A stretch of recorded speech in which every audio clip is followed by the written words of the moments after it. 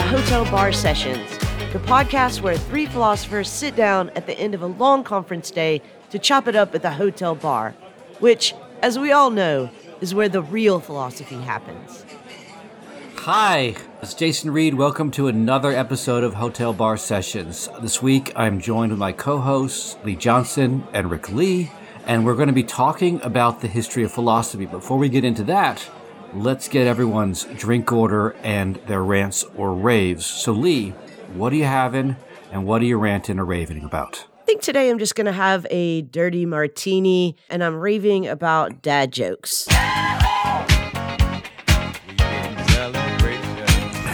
So the other day, I was at a family gathering, and somehow we got into this dad joke off.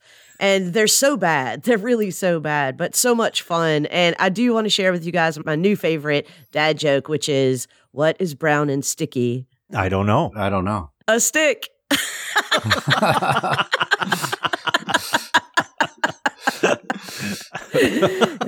So it's just too easy. Nice. Rick, so what are you having and what are you ranting or raving about? So today I'm going to go back to a classic cocktail, the South Side. I love me some gin, you all know, and so South Side is a gin-forward cocktail. Today I am raving as well, and I'm raving about the philosopher Nicholas of Cusa.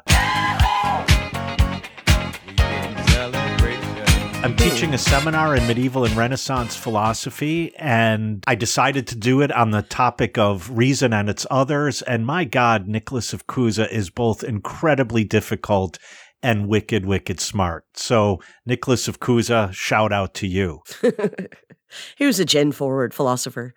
He probably was. Well, yeah, beer forward maybe. Yeah. Jason, what about you? What are you drinking and what are you ranting or raving about? I'm going to have a Maine Beer Company, local brewery, their farmhouse. I haven't been there since the COVID, but they have a great spot up in Freeport where they give you as many big, giant pretzels as you want. They don't stop. I've tested them on this. They do not stop coming. Jason, I love that you've now become an old man and you call it the COVID. The COVID. While he's eating the pretzels. The pretzels. So I'm going to rant about the slow creep of Christmas. Every year I feel it creeps up earlier, and the watershed of Thanksgiving has been crossed a long time ago. And I feel we're getting to the point where we're going to go straight from Halloween into Christmas, and I'm just not ready for that. Yeah. So agree. It's the slow creep of Christmas. I can feel it, I sense it, and I'm not ready for it. We are talking about the history of philosophy this week. So, Rick, what about the history of philosophy? So I'm a big fan of the website The Daily News, and Justin, the editor of that, was a former guest on our show. And he posted a link to an essay by philosopher Hanno Sauer that was arguing against the importance of the history of philosophy, both for philosophy and in general. And he makes this argument because he gives a positivistic and a kind of scientistic model of philosophy, so that physics and biology and chemistry, they've made some progress. Like we know more about how the orbits of the planets work and so on. They've made progress in all sorts of ways, and yet he wants to say philosophy has also made progress. We've solved some problems. We're no longer struggling with the same issues that Thales struggled with way back in the beginning. And I think if you look at the model of the sciences, you would say the history of philosophy is not important. No one in Bio 101 is struggling with Aristotle's biology or Linnaeus or Mendel. In chemistry, they're not teaching you the history of alchemy or the theory of phlogiston or even ether. And like in physics, they're not teaching you in Physics 101 Aristotle's theory about why bodies seem to fall or the medieval notion of impetus. And so the question is Sauer right that philosophy has similarly progressed? And if so, then he must be right that philosophy should leave its history really just to the historians. Or if he's wrong, then is there something philosophically relevant about the history of philosophy? Now, even if we leave Sauer behind, we can add that the history of philosophy is a history both of dead white guys, and it's also a history of the victors.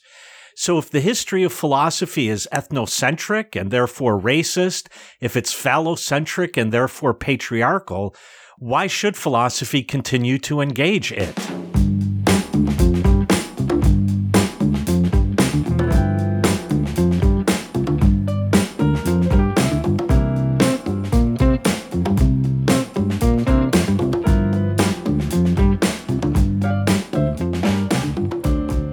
So I'm really interested in each of your pedagogical practice. When you're teaching, do you teach texts from the history of philosophy? And I'm particularly interested in whether you bring in texts from the history of philosophy in courses that are not directed at the history of philosophy. So Lee, let me start with you. How do you engage, if at all, the history of philosophy? Well, I should probably start off by saying that most of the courses I teach are in moral and political philosophy or philosophy of technology or philosophy of film. So I don't teach the history courses, Right. The periods very often. But with that said, I always teach my courses historically.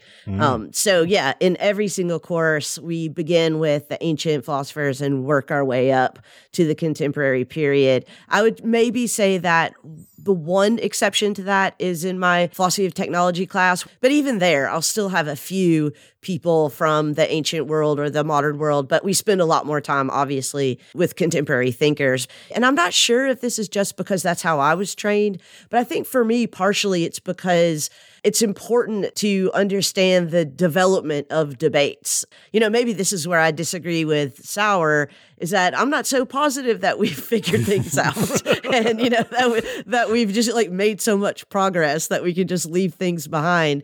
I do think that there is a through line from questions that were asked in the ancient period to now and that haven't been answered and that maybe we've made some progress on, but I don't think that progress can be understood without understanding the history. Jason, what about you? Yeah, I teach the history of philosophy even in courses that are organized around topics like my politics of work class or even political philosophy. And part of the reason I do this is really it reflects two ideas I have about the history of philosophy, or what I'm doing when I teach history of philosophy. I think one thing I'm doing is trying to show how certain ideas held by certain philosophers have become more or less common sense in our culture, like certain ideas about work, the connection between work and property, but also the connection which you find in like Hegel, for example, of the idea that work makes us, forms us, is morally formative. That a person without work doesn't have the necessary self-respect and sort of social dimension to stand in society. So partly what I do on Teachers of Philosophy is to unpack and say, here's some things we already think, and here's how we've come to think them. But the other thing, and this ties in with what Lee was saying, I think, is that there are also, I think, paths not taken in the history of philosophy. And this is where I differ very much from the positivistic sort of idea of like we figured some things out. We've maybe let some ideas go by the wayside that are worth reconsidering. In the case of the work example, that would be ideas about alienation and exploitation that maybe aren't as much a part of, although I think they do still play a role in popular culture and our popular sensibility around work, but their articulation is not part of the official discourse around the way work is talked about. So it's that dual task of both figuring out how we got where we are, and it's also figuring out that there are other possibilities because, as you were saying, there are winners and losers even in the history of philosophy, and sometimes the losers had some really good points. What about you, Rick? I mean, you're our resident historian. I'm assuming that you teach the history of philosophy in all of your courses. Yeah, so I am an historian of philosophy for sure, and my specialty is medieval philosophy, which I noticed both of you flew right over the Middle Ages, just right from antiquity to Descartes, as if there's nothing happened over there. Guilty. So probably for that reason, it's unsurprising that in all of my classes, I teach the history of philosophy. I have to say that I have taken lately in my, let's say, intro class to teaching figures from the history of philosophy, but not in historical sequence. So in my intro class that I'm teaching right now, we started with Plato's Apology, and then the very next text we read was by Hannah Arendt. Then after Hannah Arendt, we read Thomas Aquinas, then Enrique Dussel.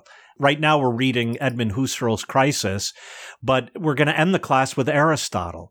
And one of the reasons I do that, and I never thought about this, Jason, until you said it, but I think I do want to make some of these ideas more current, make the concepts and arguments that otherwise we might say, oh, in the olden days, people used to think this nonsense, and now we are so much smarter. I want to bring Aristotle into conversation with Cornel West, and I want to bring Hannah Arendt into conversation with Thomas Aquinas, as if they're all living.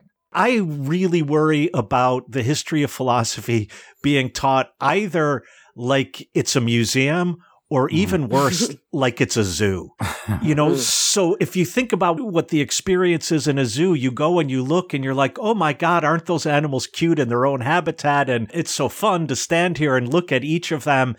But it never matters, right? It never really impacts us. And so I try to find ways to make the history of philosophy much more living. And I think for both of the reasons you each pointed out, I like to trace the development of ideas. I like to see how they're interconnected. And maybe there's a model of progress there. I'm not sure. But I also like the point Jason raised. And this is a point I think the philosopher Edith Dobbs-Weinstein makes often, that some aspects of the history of philosophy have been occluded. It's not just that they've been left behind, but they have been actively pushed behind, pushed out of sight, pushed out of mind. And I like to think about what does the history of philosophy look like without those occlusions. If I could just return to this presupposition that we've actually solved problems, which, again, I find suspicious. I think it's really important also that some of the bad ideas get studied as well. Some of the things that we think that we've already solved. And you mentioned at the top of the episode that in biology classes or chemistry classes or physics classes, we're not learning about like the ethers or alchemy or things like this anymore. But I think it is important to go back and actually understand the arguments of, for example, race realism. Because if you don't understand how that argument was made in the first place and how it became so entrenched in our culture and society globally, then when it rears its ugly head again, if your answer is simply, oh, we already solved that problem of race realism, then it seems to me that you are woefully ill-prepared to live in the world that you're actually in. In addition to that, if you think about, let's say, Kant's anthropology, maybe it's not the origins, but there is a philosophical embrace, I'll say, of a kind of version of race realism. And if we accept too quickly that progress has been made and so we don't have to keep going back, I think what we miss is how that progress itself was actually built on the back of an argument about race realism. Yeah, and without the history, you can't untangle those things, right? I mean, you can't untangle the rise of race realism as contemporaneous with the rise of science, with the rise of democracy and the nation state and worldwide commerce. Like all of those things are so tangled together, and all of the arguments forwarding or opposing all of those things are so tangled together. And you just can't understand that without going back through and, reading even the bad ideas. Right. And the other thing that we can't do in philosophy, and I think it's because we can't do this in the broader world, is if someone comes into a science class and wants us to talk about like spontaneous generation, right? It's very easy to say, we don't believe, no, that's been disproven, shut up. But if someone comes into a philosophical discussion or even a political discussion and wants to talk about, like, to use the race realism example, the fundamental biological difference between the races, you can't just say to them, that's been disproven. You have to actively disprove it. You have to actively engage it. Because there isn't a guaranteed progress in society, philosophy cannot assume a model of progress borrowed from the sciences, in which some ideas are just gone and dead and done with, because those ideas keep coming back. There's a great Adorno line where he talks about how it's so frustrating that a philosopher engaged in political debates has to constantly go back and defeat the same bad ideas that have been defeated before. But that's the job. That's the job, Teddy. Yeah. I'm sorry about that. Yeah.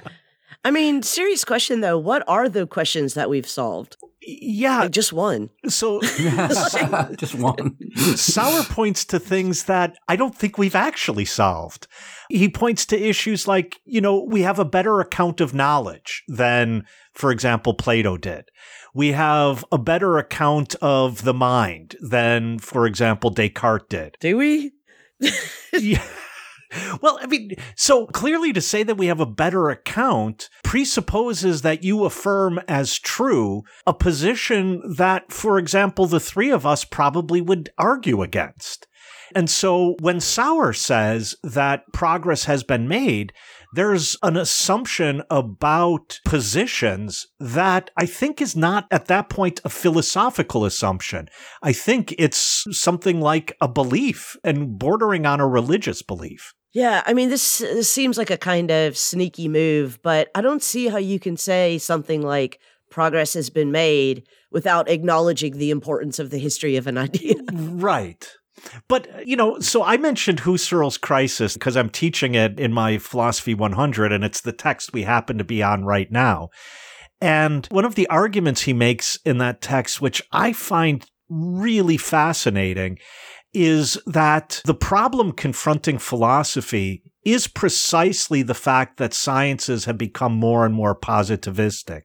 And by that, he means they are only interested in questions of mere fact. Mm-hmm. And he has this great line, fact-minded sciences make fact-minded people. Mm-hmm. In the movement toward positivism in all the sciences, and I think we could argue that a huge chunk of philosophy today has moved in a positivist direction. Mm-hmm. That is, looking for what factually is the case and basing philosophical argumentation and demonstration on what is factually the case and therefore verifiable, that this turns us into fact-minded people who are no longer therefore able to think about values and norms. Mm-hmm. And Husserl goes even further, the connection of knowledge to the meaning of human existence. Yeah. Right. Yeah. It seems to me that in the very idea about progress is an assumption that we're reducing philosophical text to factual or declarative statements in them, right? I mean, part of the reason we reread Plato or Duns Scotus,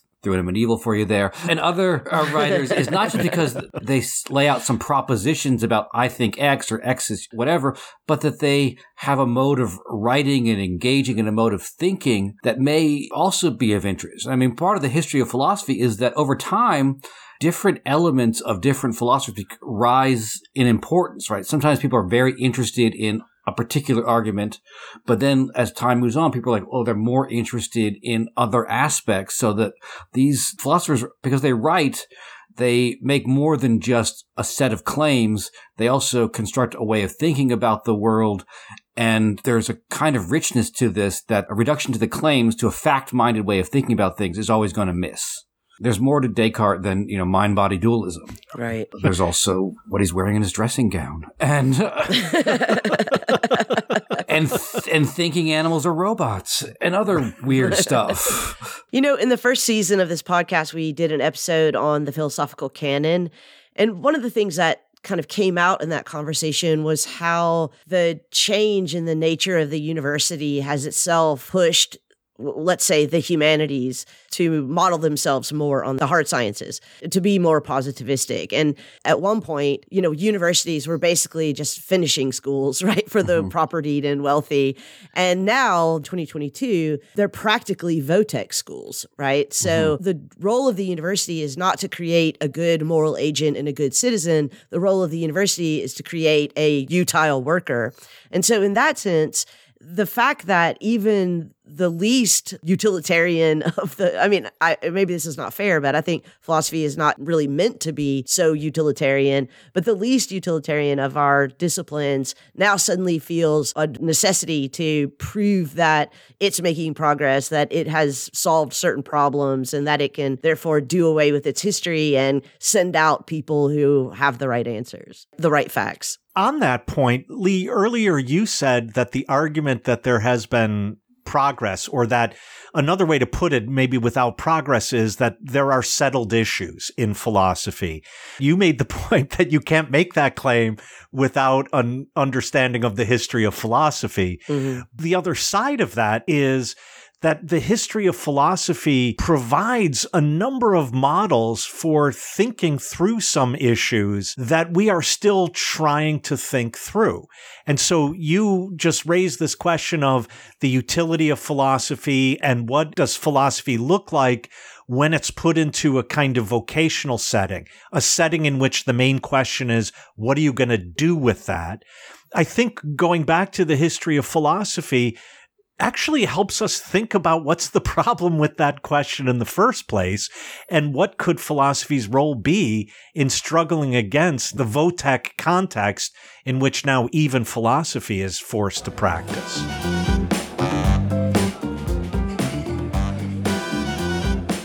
Hey listeners, we've got 3 quick asks from your hosts here at Hotel Bar Sessions.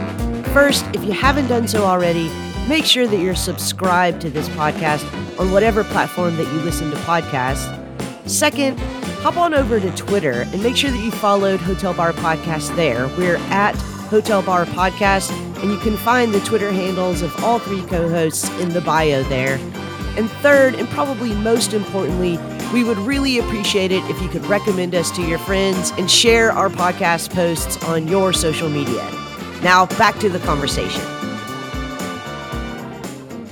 So, Rick, one of the things that you mentioned rightly, I think, at the top of the episode was that the history of philosophy is ethnocentric, racist, patriarchal. And as Derrida once said, very few people in the history of philosophy have been on the side of democracy. So it's pretty anti-democratic as well. So how do we take up the history of philosophy, acknowledge that it is white, male, heterosexual, cis, able person centered, and still value it? This is something I struggle with a lot, because I think there's an easy way to answer only partially this question. And that is, there is something important about showing the Eurocentrism, the racism, the patriarchy of the history of philosophy. But as we were talking about earlier, it's important to show that, for example, one's metaphysics might actually be built on the back of a racist dynamic. One's epistemology might be built on a sexist structuring of the world or a patriarchal structuring of the world.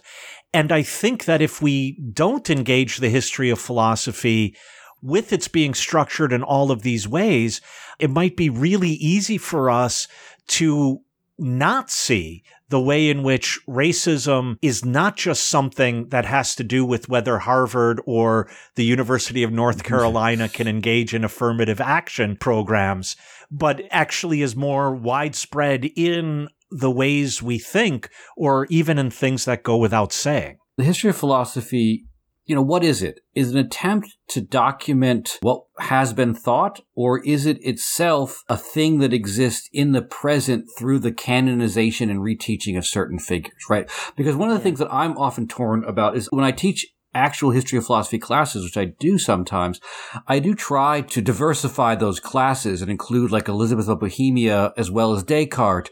But the other thing that I'm always torn about is that if you wanted to read, say, for example, stick to the gender point, like someone like Simone de Beauvoir or Judith Butler, they assume you know Descartes' argument. Or another example, like Fanon assumes you know Hegel. Like to engage in some of the work that's happening closer to the present that is anti-patriarchal or anti-colonial, the odd thing is sometimes you need to cover the kind of generic Eurocentric version of the canon because it's the canon that those figures knew and were struggling against as well, right? So there's a certain way in which you have to know the major figures in philosophy to also know the major attempts to undo the influence of those major figures.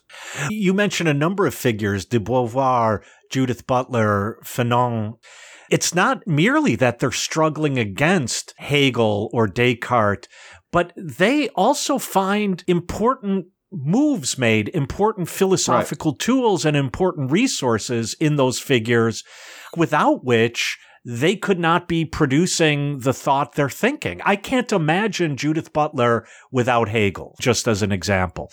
Sure, she's in many ways an anti-Hegelian or thinking against the grain of Hegel or whatever, but she certainly picks up an awful lot of resources from Hegel and other figures in the history of philosophy.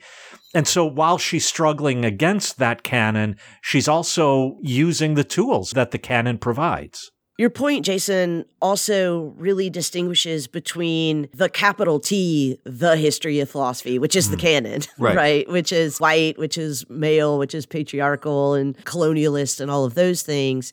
And then the history of philosophy, which could include a lot of figures that the capital T history of philosophy, the canon, has left out. And I think that probably a lot of us, at least I hope that a lot of us who are trying to be conscientious about this do in our classes, is that we go back and we try to do exactly as Jason said, find non-canonical historical figures that can enrich really those conversations and show that despite what it might look like from a glance at the canon, Black people and women and queer people have actually been thinking important things about meaning and value for a long time as well, and often had those things stolen right out from under them by the guys that are in the canon.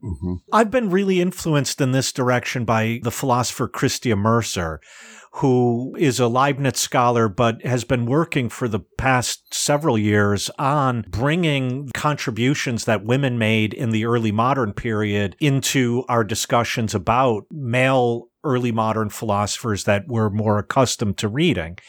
And one of the things she keeps pointing out is we need to focus on how it is that the history of philosophy gets written. For example, Descartes did not occlude Elizabeth of Bohemia or Christina of Sweden, for that matter.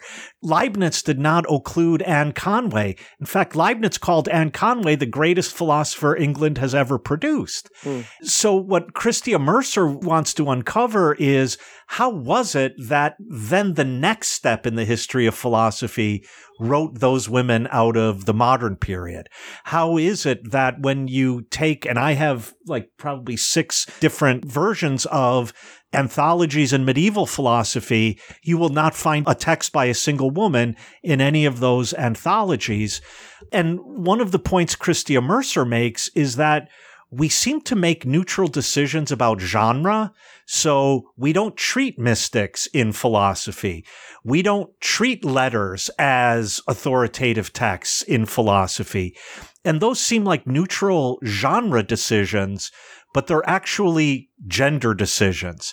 So in not treating mysticism in philosophy, we will not treat any woman who was a thinker in the Middle Ages.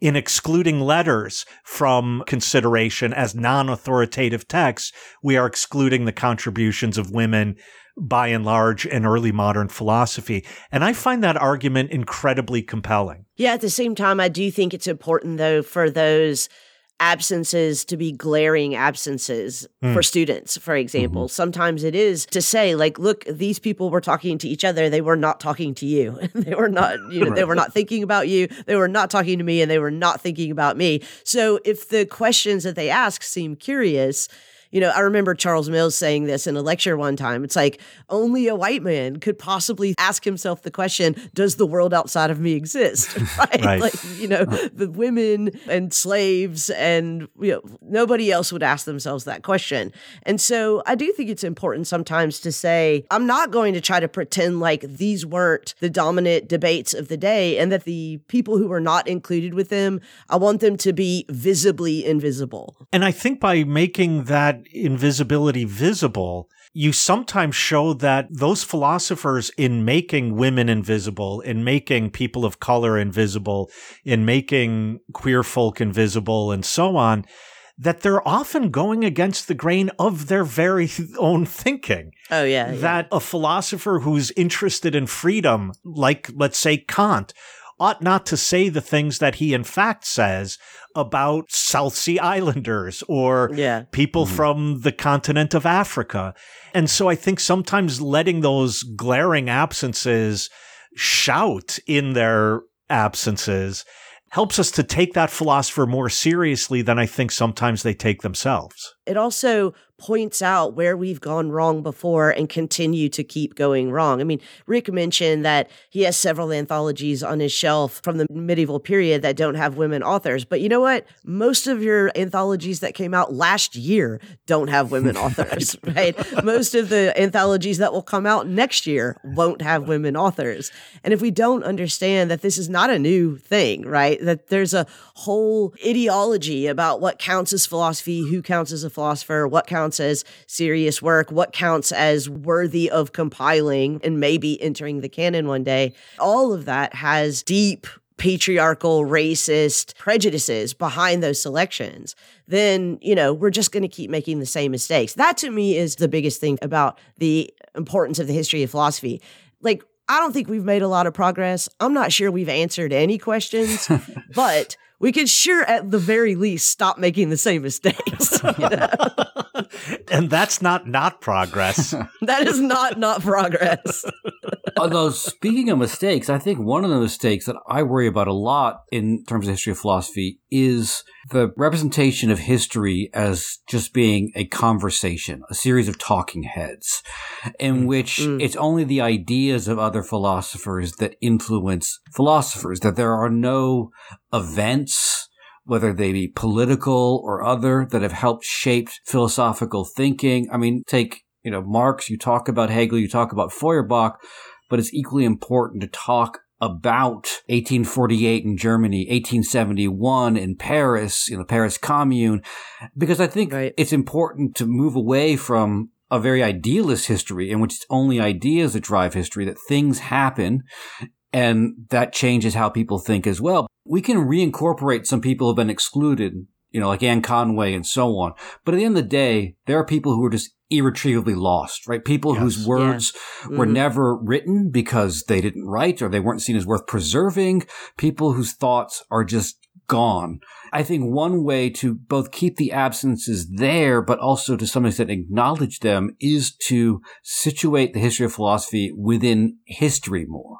We might not know the thoughts of everyone who participated in the Paris Commune, but that the Paris Commune took place did shape and change as Marx's thought about revolution and its possibilities. Every philosopher was reacting not just to what other people had written, but to what was going on around them. And by acknowledging what's going around them, we can get to the lives that were not written to some extent. I think this is a really important point, Jason, and I really like your emphasis that we have a less idealist, a more materialist account of the history of philosophy. But I would just add to that, it's not just historical events that we need to be reminded of, that these philosophers weren't just talking heads engaging only with each other's ideas. They were also in bodies, right? That with real lives. I mean, nobody could write like Nietzsche unless they were sick a lot, unless they were in pain, like actual physical pain a lot. And that's important. And their relationships and their economic status. I mean, nobody could write like Locke unless they were filthy rich. I mean, that's just, we just have to get back to, exactly as you said, a more materialist account. And I think that actually makes the absences more noticeable, more visible, and explains why they're absences. But here I have to get partisan, because I think what drives Sauer's argument against the history of philosophy is his own training. And Lee, earlier you pointed to the fact that you teach history of philosophy maybe because of your own training. But I mean, let me just be blunt. I think that analytic philosophy treats all philosophical texts as if they are merely vehicles for arguments. And so then I can take up the arguments, I could judge their validity or invalidity, and then I just walk away with their conclusions. Descartes is a mind-body dualist. Hegel is an absolute idealist, and so on and so forth. One of the things I like about the way in which I was trained, so in the continental European tradition, is that I was trained to actually read texts and read them not merely as vehicles for arguments, but also as texts.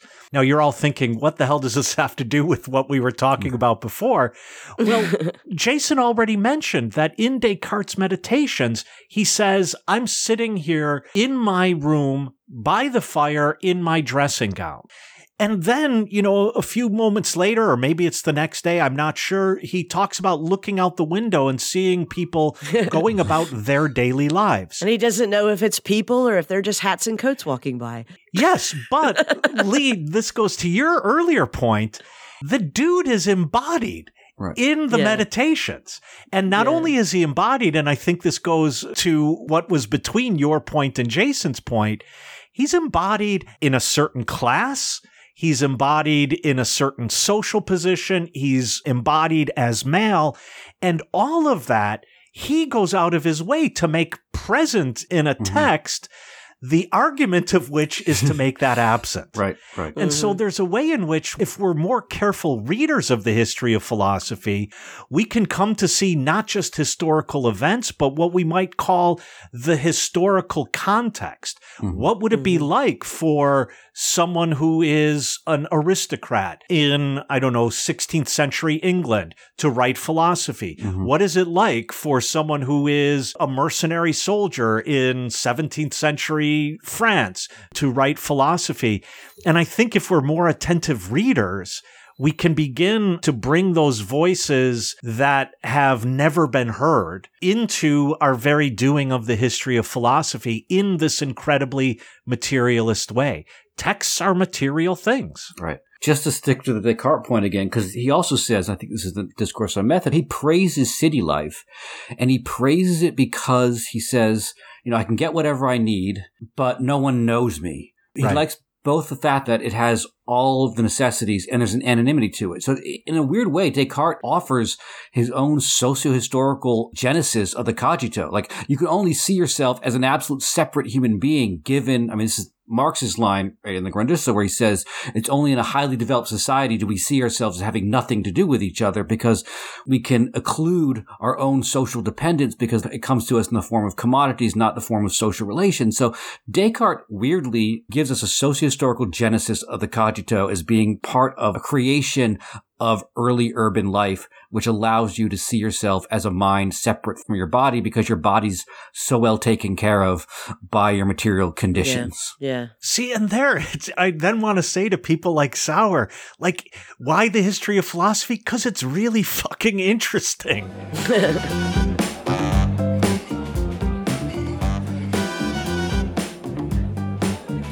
Hey, we couldn't hear you while you were shouting into your headphones. So if you have feedback or suggestions for future topics, or if you just want to pick a fight with one of our co-hosts, or in fact all of us, just visit us at www.hotelbarpodcast.com and click on the interactive page. If you want to belly up to the bar with us, at least virtually, you can always email an audio clip to hotelbarpodcast@gmail.com. If it's interesting, we're going to steal it from you. If it's not, we'll send you our Venmo handles and you can virtually buy us a drink. So, Rick, you brought up the different types of training in philosophy, analytic versus continental, and I want to not so much push back about that, but be self-critical about it. Because there was a remark that someone said to me a while ago that haunts me to this day. And they basically said that continental philosophers are to doing philosophy what art historians are to making art. That we all find our person, Heidegger, Deleuze, whomever. We talk about who influenced them and how they impact things the same way that an art historian would talk about like a Monet or something like that. Basically, the person was trying to make the argument that to some extent, history of philosophy can stand in the way of doing philosophy. We become specialists in a person. We know the intricacies of their thought. We know how they were influenced. We know who they influence. We probably usually know why they should be seen as winning out the arguments they actually actually lost, right? It's like they actually should have defeated anyone who actually claimed against them. So this is going back to, as you said in the opening, not wanting to have history of philosophy be a zoo and a museum. And I do feel like there's a tendency within Continental to sometimes become curators of the museum.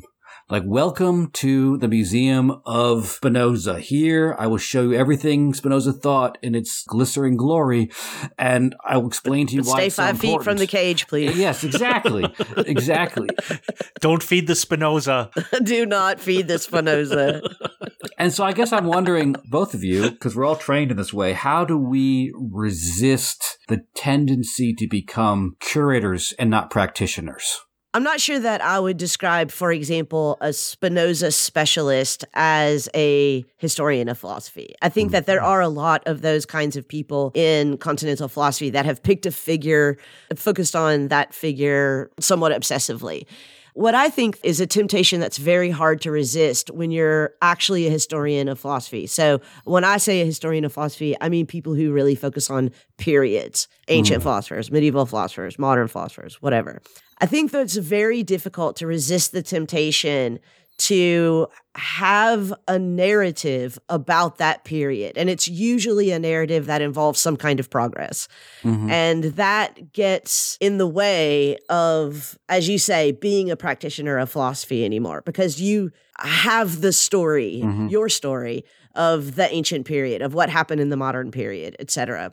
That's something that I personally also really struggle with. I mean, I think I have a kind of narrative I tell about how we got from the ancient period through the Middle Ages with a brief stop in the Renaissance and then straight into the modern period and then the 19th century and then the long 19th century and then the 20th century and then the long 20th century. You know, I have a story that I tell about those.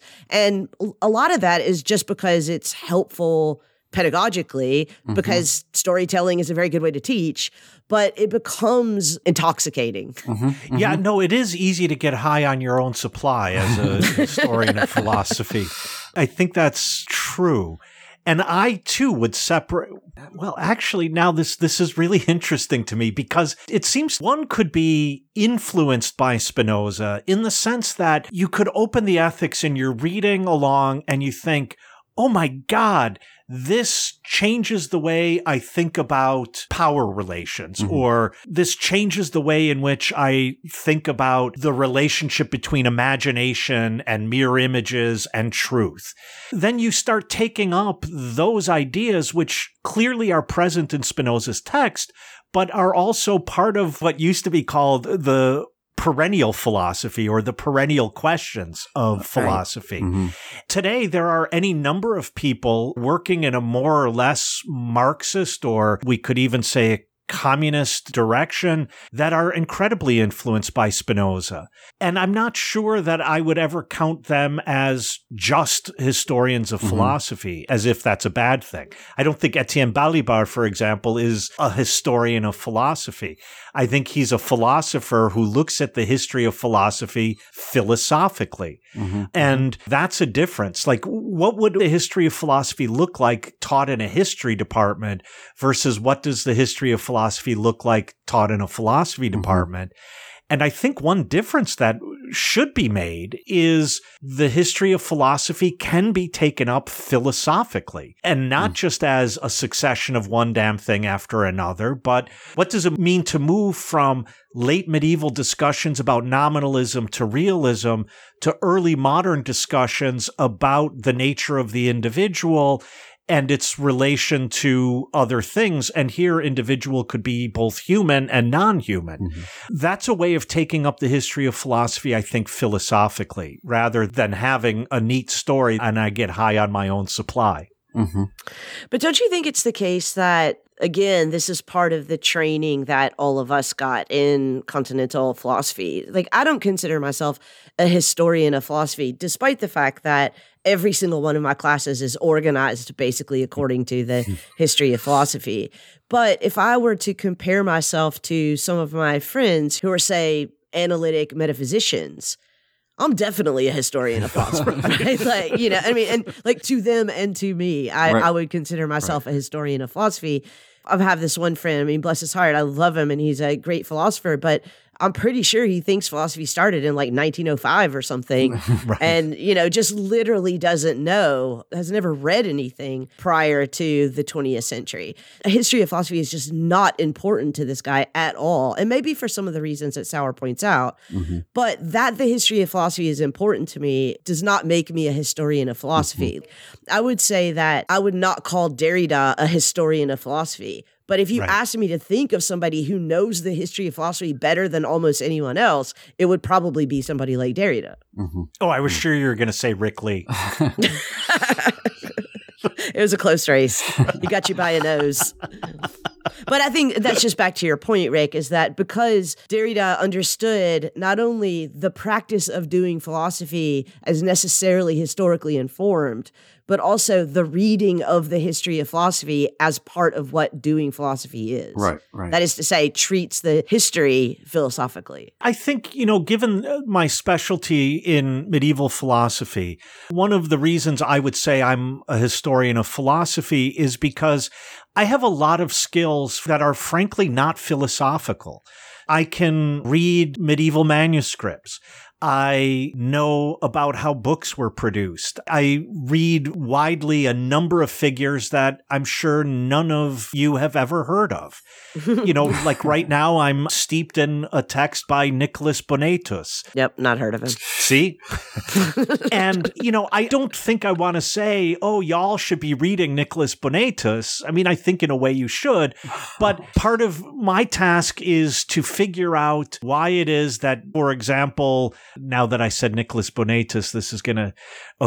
Okay. So if I'm trying to figure out why a later medieval philosopher says the things they do or uses a term in a specific way, then I have to do this kind of archival research to figure out, does this use of the term have a history, and what does that history look like, and what are the nuances in that history, and so on.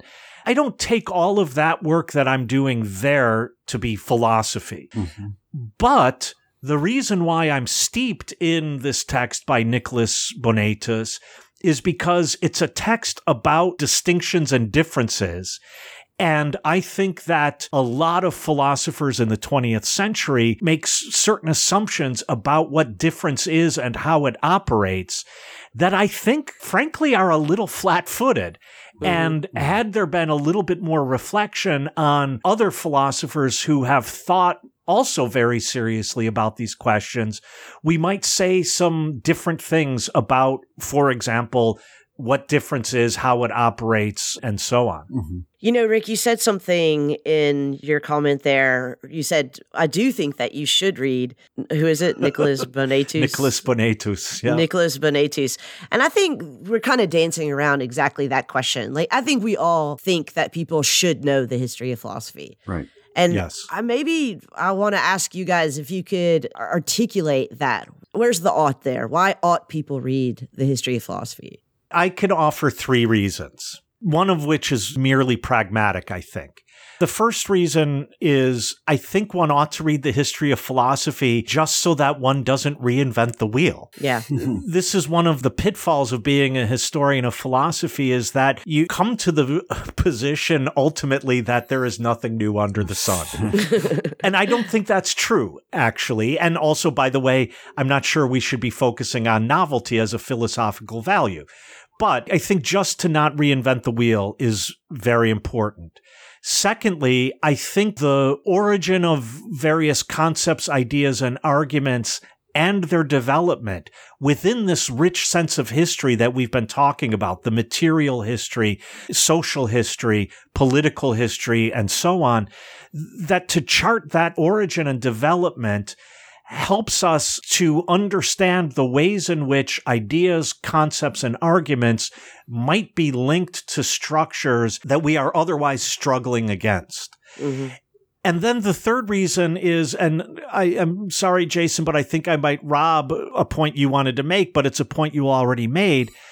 I think there are some aspects of the history of philosophy that didn't get written into textbooks about the history of philosophy that are really worth going back and thinking through again. What about you, Jason?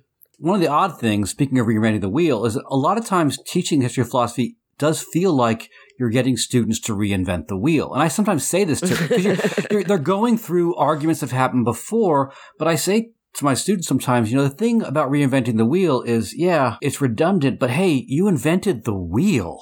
There's a certain way in which, as you go through and figure the stuff out for yourself, it is important for you to figure the stuff out for yourself, to go through and see some of these movements. Now, I'm going to go back to the same thing I said at the beginning, which is sort of Foucault's point that you have to understand what thought silently thinks so that it can think something different. That's, for me, part of the idea of the history of philosophy, to both recognize the way in which our everyday concepts, as Gramsci says, come with a great deal of baggage.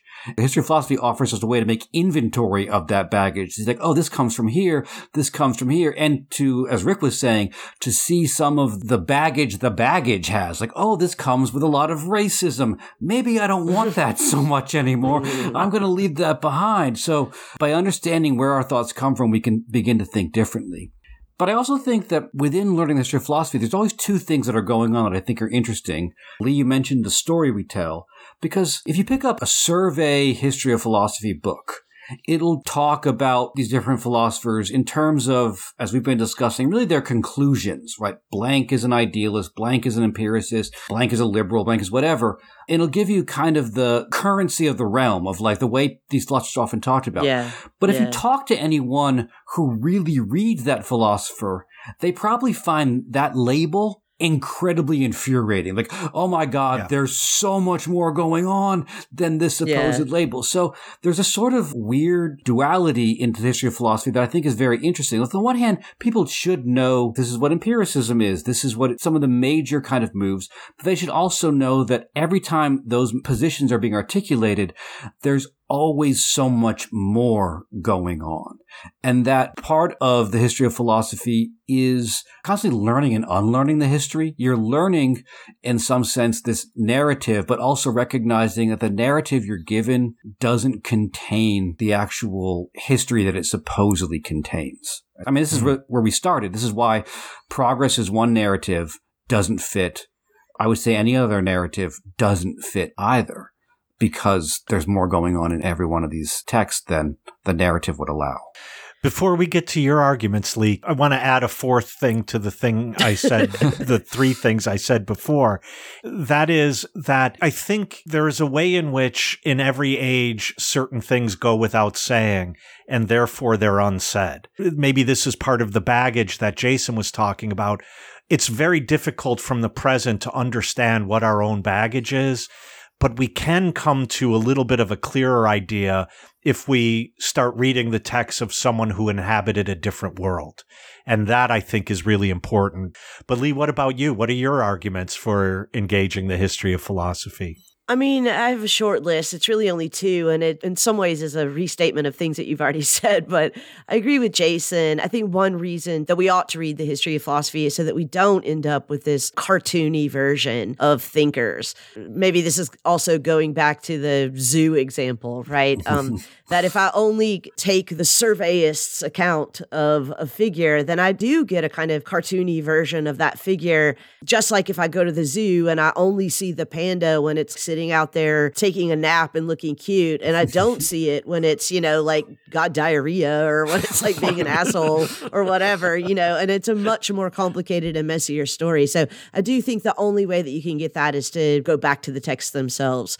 The other thing is what I said in the previous segment. We got to stop making the same mistakes. I mean, Rick said we don't want to reinvent the wheel, but we also don't want to make the same mistakes. We don't want to reinvent our worst selves. And this reminds me actually of a episode from last season where we interviewed Caleb Kane. He was the guy who fell down the right wing YouTube rabbit hole. And one of the things that really struck me when we were talking to him was how he was describing sort of at the height of the Trump movement was the height of the energy he felt in this alt-right world. And then Charlottesville happened.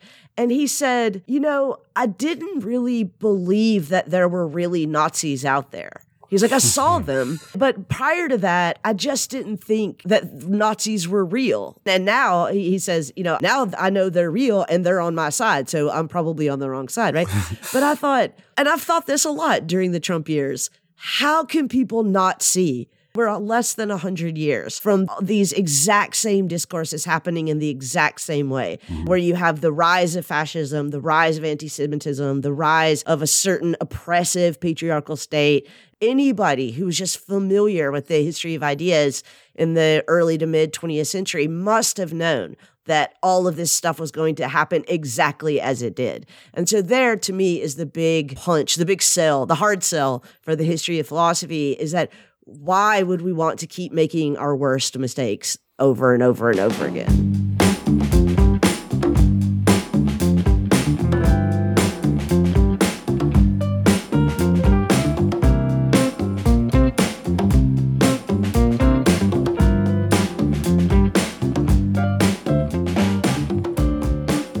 Well, guys, it looks like our bartender has flicked the lights and given us last call. But before we go, Rick, you need final parting thoughts on the history of philosophy? I think lying behind our entire discussion of the history of philosophy was really a discussion of what exactly is history. What does the word history mean in this phrase, the history of philosophy? And I think in many ways we have been engaging as much the history of philosophy as we've been pushing back against a positivist notion of history itself, so that one can't argue against someone like Sauer about whether the history of philosophy matters without arguing against the notion of history that underlies his argument, and to show that perhaps there is another sense of history. And if we take up this other sense of history, then perhaps the history of philosophy is not only important, but the most crucial aspect of philosophy itself. Nice hard sell there, yeah. Speaking of hard sells, listeners, if you want to help support this podcast, you can go over and visit our Patreon page at patreon.com/hotelbarsessions. It really does help us out a lot if you could sign up for one of our patron levels there, and we will definitely give you a shout out here on the podcast when you do. But with that said, we need a cab because, dad joke, we're history. Is it still a dad joke if you announce that it's a dad joke before? How long have you been sitting on that? How long have you been sitting on that? About 47 minutes. All right. For that joke, the cab's on me. All right. Catch you guys next time.